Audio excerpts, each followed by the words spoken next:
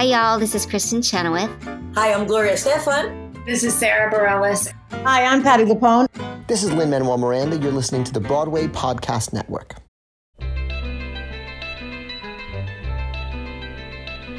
Welcome to another episode of Broadway Nation, the podcast that tells the remarkable story of how immigrants, Jews, queers, African Americans, and other outcasts invented the Broadway musical and how they changed America in the process.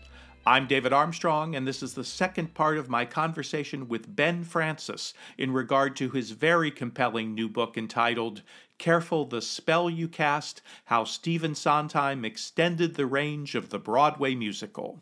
If you missed part one, you may want to catch up with that episode before listening to this one. As always, this episode is made possible in part through the generous support of our Broadway Nation Patron Club members, including producer-level patrons Steve and Paula Reynolds. If you would like to help support the work of this podcast, I'll have information at the end of the episode about how you too can become a patron.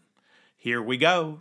So we were talking about Sweeney Todd, which leads us to the next chapter, which is about Hal Prince, who, of course, is the only person who's not a writer in your group of collaborators. Talk a little bit about that. Why is he rate a chapter, even though everybody else is a principal creator, and some people would say the director is an interpretive artist, but that probably is not true in Hal Prince's case. I don't think it was. It's interesting that both Sondheim and Prince had absorbed a lot of European models, but also Broadway. Prince had learned his job through working with George Abbott, and Abbott was, straight down the line Broadway man, did musicals, did farces. In an essay I wrote about the Shakespearean musical, how Prince had quoted George Abbott as saying, well, Shakespeare was just a smart theater man. Play the guts, not the fancy verse. Like he was just a rootin' tootin' old boy, shooting up the Malamute Saloon. Abbott was somebody who thought you light it, you make it clear, you stage it. You don't fanny around with interpretation or, sort of motivation. You put it on. You can learn a lot from people like that because they have technical know-how. But Prince learnt from that, but also wanted to do something that connected back to the world. Cabaret. And Kander and Ebb said that he had a lot to do with the way Cabaret was structured. So you actually had the Kit Kat Club and Sally Bowles' sort of private life sort of balanced. So it became more abstract. The term that got used, actually Prince and Sondheim both got fed up with, was concept musical. You started with a metaphor, like, you've got the collapsed theatre in Follies, you've got this sort of blank stage with backdrops of New York for Company. You've got something that steps back from just a sort of representational view, but is more abstract, is more clearly about the idea behind the show. Where the idea is more important than the story itself. Yes, in a way. Or, the idea sort of is the story. He was influenced by Meyerhold, much more than by Brecht. Both Sondheim and Prince weren't very keen on Brecht. Prince said, well, Brecht fills the stage with white lights. I like shadows. Brecht was about sort of telling you what was wrong with the world, whereas Prince, he wanted to suggest things. Again, he said the metaphor is there. He had this huge factory for Sweeney Todd. And Sondheim said that affected how I wrote the songs. The whole thing was about the industrial age and how people get ground down. That kind of grinding rhythm, I think, affected the way that Sondheim wrote the songs. That was it. The thing was, they often worked together. It wasn't that Sondheim would turn up with a script and Prince would put it on. They would discuss things. It was Prince's idea to actually do Company, and Sondheim was going, oh, well, I'm not sure. Well, I'll think about it. Which actually is quite often the case, is that Sondheim himself might be unsure about something. It was Goldman who suggested doing Follies, and then he'd be sort of persuaded into it. Another thing to remember is that Sondheim said that Hal was the ironist and I was the romantic, which is why our collaboration worked so well. You look at a lot of Prince's shows, it's like Fosse, not as black as that. They're saying, well, showbiz, but that's kind of propping up something that's false. Like in Cabaret, they're not looking at the world. And again, he wanted to draw explicit parallels of the civil rights movement. I think with Prince, he was aware of how things didn't work out in the way that you want them to. I think that, again, that influenced Sondheim a lot. They already agreed on that. Yeah, it was Prince who managed to envisage it in stage terms. terms. Whereas, I mean, before that, I mean, Gypsy's fairly straightforward. West Side. Funny thing is Vaudeville, directed by George Abbott, who Sondheim didn't actually think was, I mean, he thought he was okay, but he wasn't particularly impressed with him as a director. But yeah, I've heard some very nasty things he's been quoted as saying about George Abbott. Abbott was, again, very sort of, it was pure entertainment. You didn't worry about what the world was like. Whereas Prince was, again, more influenced by also European cinema, I think. I mean, he, in his book, there's Contradictions and then Sense of Occasion, he talks about 8.5 being an influence on Follies. In 8.5, you got the main character who's a bit like Ben. He's kind of somebody with kind of creative impotence. You're sort of always going between his memories, his fantasies, and the reality of what's happening now. And sometimes sort of the edges are blurred. You're not quite sure whether something is reality or fantasy, and it doesn't matter. And I think that was important to Sondheim and to Prince, that what was actually happening wasn't so important as what was happening inside the character. It was about states of mind rather than events. I mean, that's a bit of an artificial distinction, but it sort of moved towards that. And also a sense of alienation, which was quite common even in popular music. You know, like there's the Beatles, A Day in the Life, or The Sound of Silence of Simon and Garfunkel. I mean, the pop singers, instead of just singing about falling in love, they were singing about, you know, feeling alienated and lost in a hostile world. It was something that was sort of in the air. All part of that post-Vietnam, post-Watergate Yeah, that's era. it. Suddenly, you know, you're not the good guy, you're not the heel, or rather you were the heel at that point in Vietnam. That's it. I mean, in Follies, there's no mention of Vietnam, no mention of race riots or anything, but there is just this sense that sort of somehow America is not the good guy anymore. It's not Audie Murphy. You know, it's not standing up and doing the right thing. They've gone completely wrong. And then, of course, the whole spectre of Nixon, which just kind of gets mentioned in Merrily. Again, they rejected that kind of, I was going to say optimism, isn't it? But it's that kind of complacency. Blind optimism. Yeah, that kind of, you know, that sense that sort of, we're okay in America. It was more sort of, well, let's be a bit more responsible and just do what we should be doing. And they're saying to Broadway, let's look at the world we're in. Another 100 people just got off of the train and came up through the ground, while another 100 people just got off of the bus and are looking around at another 100 people who got off of the plane and are looking at us who got off of the train and the plane and the bus maybe yesterday. The New York of companies. It's exciting, but it's also, you know, the rusty trees with the battered barks, people missing each other, and, you know, another 100 people just got off of the train. There's this sense of alienation. As I say, I compare it to the last 7 minutes of L'Eclisse by Antonioni. That's set in Milan, but there again, you've got, you know, Monica Vitti and Alain Delon are these lovers, but then they arrange to meet and they don't meet. And then you've got people, it just occurred to me, it's a little bit like the end of Evening Primrose, and that you think you see them alive and have escaped, and then you realize that actually it's two other people. Kind of similar moment like that in L'Eclisse. You think it's them, in fact it's not, and it's just 7 minutes of sort of total strangers walking past. It's a city of strangers. Some come to work, some to play.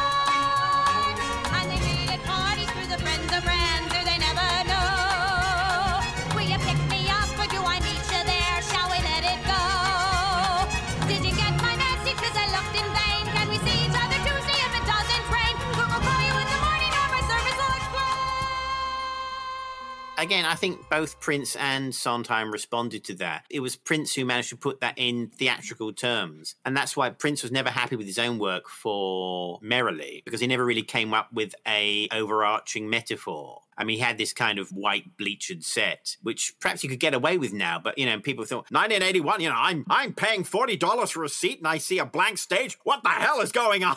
You know, well, I want my money's worth, you know. I saw that production. I saw the final performance of Merrily. And I think in hindsight, we probably would have accepted that, except it was clear that he didn't have a vision. It was clear that why are we doing the show in this way was not, I wouldn't have articulated it at the time. The whole show was enervating. It just felt like until the last 20 minutes, still opening doors, the show suddenly took off. And part of that was the cast was finally the right age to be playing the characters. But it also was just somehow there was some ebullience about that part of the show. And I think it's really more of a sense sense of purpose that was clear then that was not clear for the previous 2 hours of the show. I really like that show. I think it works now. I agree with you. It's a bit heavy-handed. It does rather labour the point. But again, because so many people were missing it first time, they kept telling you sort of, this man is selling out. This man is selling out.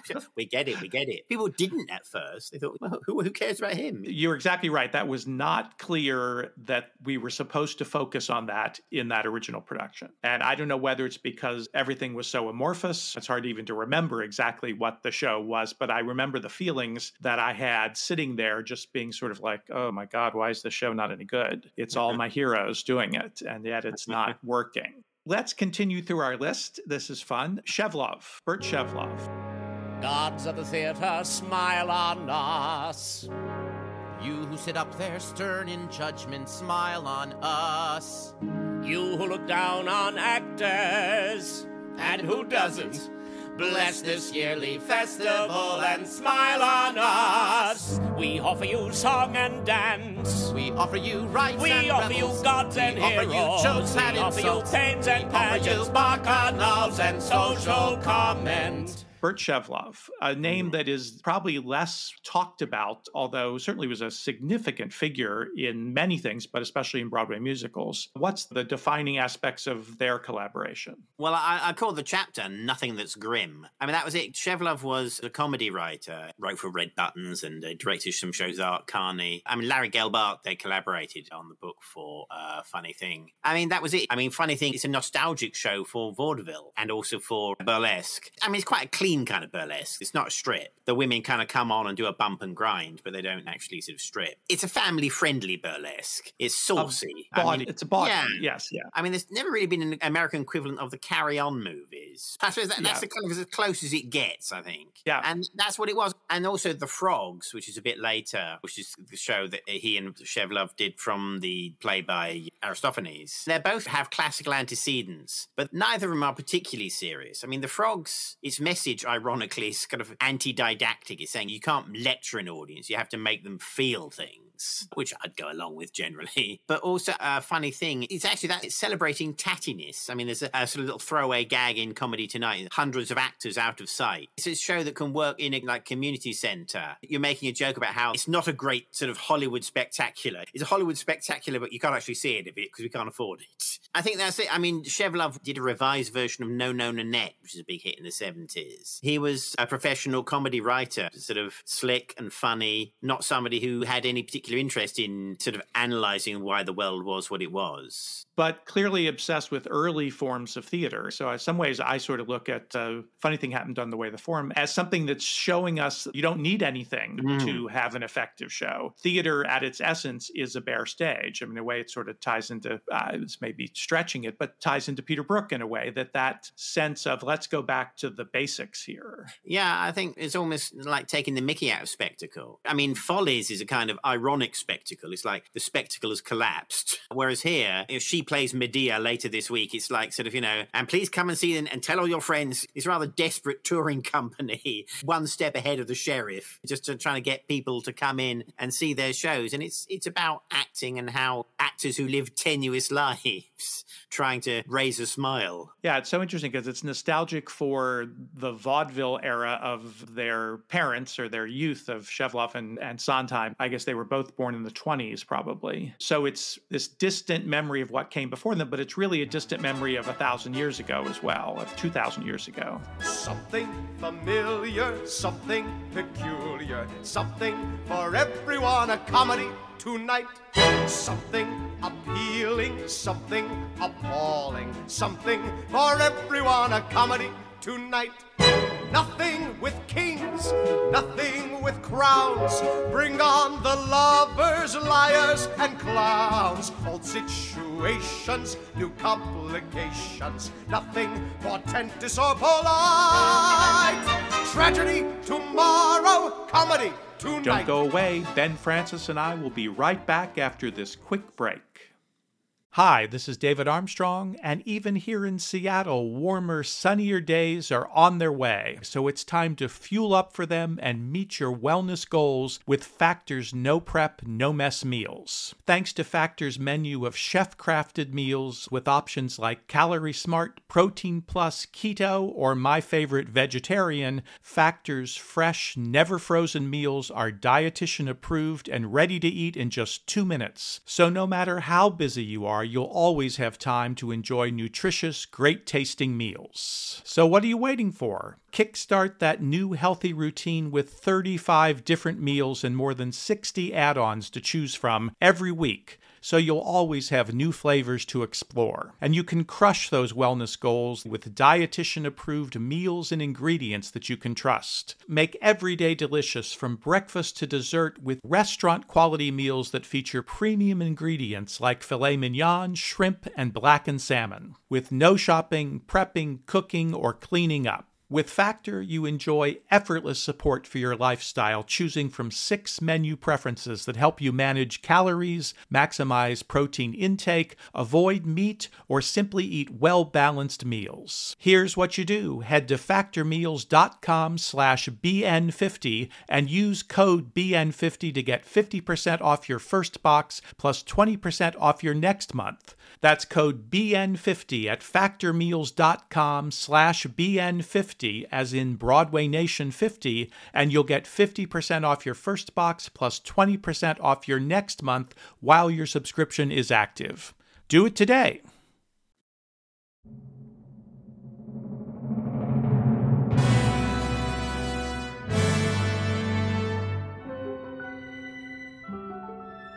Let's talk about the Goldman-Sondheim collaborations. Goldman was rather a better-known writer, actually, than some of the others, because he'd had a hit on Broadway with Lion in Winter. A giant hit. I mean, a big hit play and movie. Writing the book, I realized, look at Lion in Winter, Nicholas and Alexandra, and Robin and Marian. They're all by him, and screenplays by him, and they either end on departure or death of the romantic couple. Nicholas and Alexandra and Robin and Marian, they all die. That is what happens in Evening Primrose. And in Lion in Winter, they go, they just say goodbye, having not reconciled to each other or anyone at all. And in Follies, I mean, they've kind of reconciled, so it's a bit more upbeat, but they're going and they're not going to come back. Goldman rather seemed to like the legendary past. I know you also wrote a play about Tolstoy's last days. This sort of the sunset, the end of things.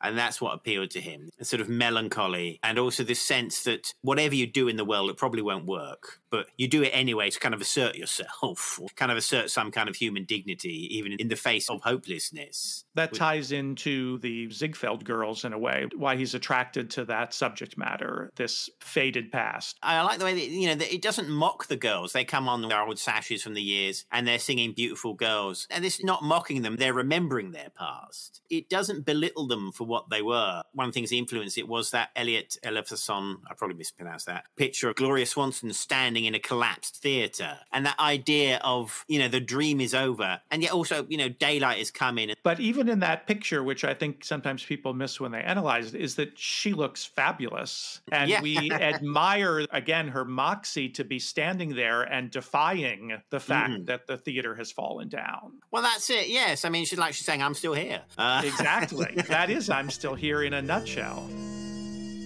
Good times, bum times, I've seen them all, and my dear, I'm still here. Plush velvet sometimes just pretzels and beer. But I'm here. I've stuffed the dailies in my shoes, strummed ukuleles, sung the blues, seen all my dreams disappear, but I'm here. There is a sense of, whatever life throws at you, we can go on. you can survive. I mean, I'm still here as, she was a drunk, bit on pills and accused of being a communist, which of course could have completely ruined her career. It ruined a lot of careers. That's it. It's just that determination to carry on is so important. I think, again, that is all through Sondheim's work. You were talking earlier about dreams. She sings, "Seen all your dreams disappear, but I'm here." That's right, yeah. And we're celebrating her. Sondheim is celebrating her. It's a triumphant song. Well, again, it's ambivalent, but yes, she isn't defeated. In fact, none of them are really, except, well, possibly Sally. And again, that's ambivalent. She realizes there's no Ben for her. I mean, you can play it that she's just completely destroyed, which I think Imelda Staunton did when it was at the National. But you can also play it that she's actually got somewhere. I mean, even Ben, who is such a phony, but he's had the kind of comparative dignity of a breakdown, and he admits he needs Phyllis. And that's it. You think she's leaving because she sang "Could I Leave You?" Guess. And then she doesn't. She actually realizes that there's some humanity there. I think that's the thing with Goldman. There's a sense that the time has gone by, or that somehow looking back at the past is somehow preferable to the present, even though you've probably been defeated. And I think with Follies, there is a sense that a lot of things have gone wrong with all the songs, or with a lot of them. I mean, with Broadway Baby. Again, I mean, that's somebody who just has this dream of being a star, and it hasn't happened. That's less sort of, because the song that the characters sang is not them talking about their life, it's not a book song. There's still a sense that someday maybe all my dreams will be repaid. And no, they're not. You're not going to be a star. It's because, Broadway wasn't really interested in old women, generally. Except for a couple of them who could walk down staircases, but, generally. And the entertainment wasn't interested in old people, especially not old women. And I think Sondheim and Goldman give them their dignity. They say, well, these people have lived. Notice them. You talk a lot about, in various chapters, the Loveland sequence. What strikes me with that is Sondheim and Goldman give these four characters a chance to see themselves in the mirror, basically, to look in the mirror. And of course, a mirror is a metaphor in there. The only reason to have characters see themselves is to have some kind of realization that comes from it. This sort of epiphany, another thing that occurs in many of these shows. So I actually would disagree with Imelda Staunton, although it was a fantastic performance, that somehow once she's seen herself in Loveland, she has to change. She has to move on. She has to be able to at least somehow be different than what she was when she walked in the door, and not just defeated. But it's interesting that ambivalence is part of what appeals to Sondheim, to not tie it up with a bow. Yeah, I mean, I think if I was directing it, I would make it that she had at least sort of realize what she's been doing. I mean, she's put poor Buddy through hell, for 30 years, and she's starting to realize that. And that, just being horrible to the people around you, but having a dream that you keep to yourself is not good enough. You can't treat people that way. And being sensitive and kind inside is no good if you're horrible outside. I'm making it sound very didactic there, and it's not. But, that is the kind of the undercurrent. I mean, I think that's true of so many creators of shows, is they don't start with a point they want to prove. They start with a character, but just the sort of the way they feel about life comes through naturally. And that epiphany moment, that breakdown moment, as you mentioned, is, again, a recurring theme. And I think Sondheim has even said early on that he wanted to have somebody have a nervous breakdown on stage. That was one of his goals. And then he does that in show after show after show. Oh, yeah. Plenty of them, that's it, because they can't hold it together. I mean, Rose's turn, of course, is the first one. And again, she does confront a rather sort of ugly truth that she did it for her. She didn't do it for Louise. And she then at least has some sense of self-awareness after that. She is going to be different afterwards. We're not exactly sure how she's going to be different, but she's not going to be the same. We don't know whether her and Louise will ever really get along, but at least I think they have kind of passed the point where they're just going to be at each other's throats all the time. And I think she is going to go open that school for kids. I always feel like that at the end of Gypsy, that Louise tells her, you've always been good with kids. The last image is that light going out in her face, that sort of she wants something and she hasn't got it. And that is really, it's quite painful. That image was in those revivals that Lawrence did, but I don't think that was the last image in the original production. I think they walked off arm in arm, more like they do in the movie. All right. Yeah, well, probably. I mean, seeing it was 1959, you'd be hard pushed to... I think that was an innovation that they came up with in that Tyne Daly production, where she lingers on the stage. And again, I question that. It was very effective. Tyne Daly did it brilliantly. But what's the point of watching this whole story if she doesn't move on at the end of it? And move on is obviously something that Sondheim is interested in.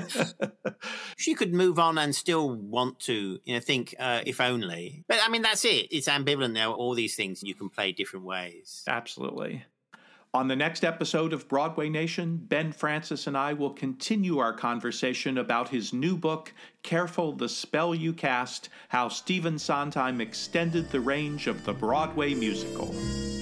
I've slept in shanties, guest of the WPA, but I'm here.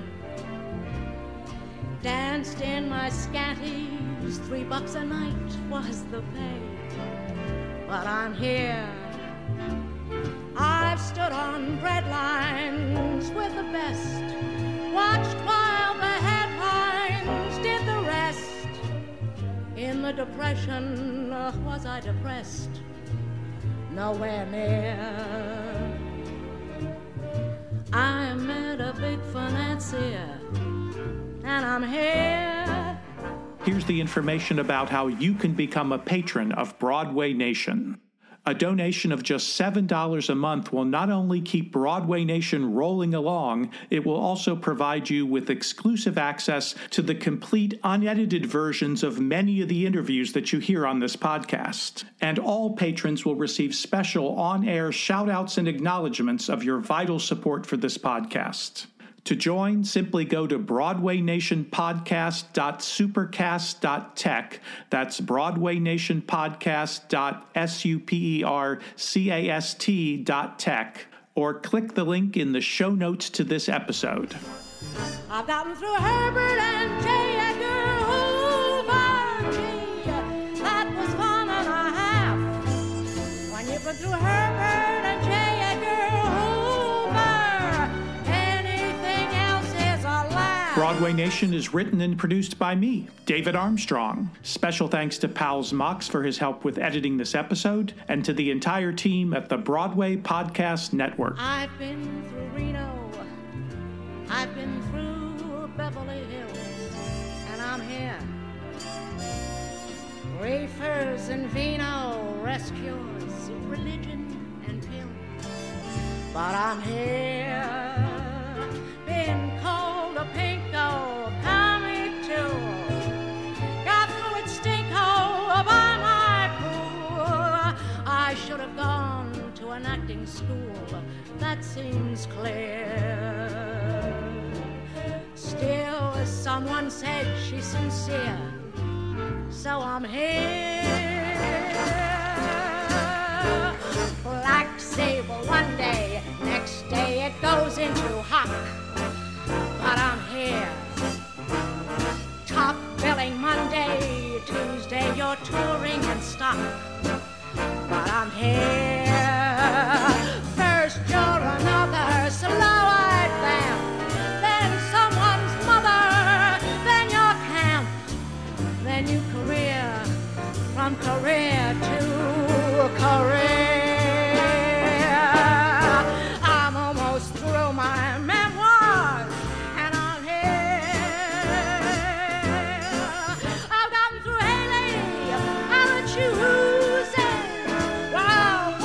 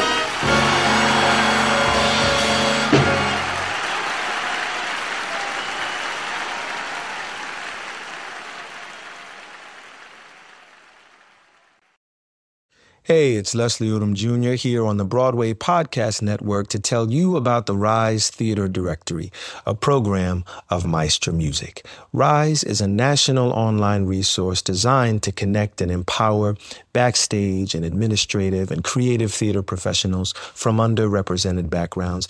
If you work or aspire to work in the theater community, this can help you find your next project. And if you hire theater professionals, search the Rise Theater Directory to find your next team. Create your profile now and get more information by visiting risetheater.org. That's theater with an RERISETHEATRE.org, because only together we rise.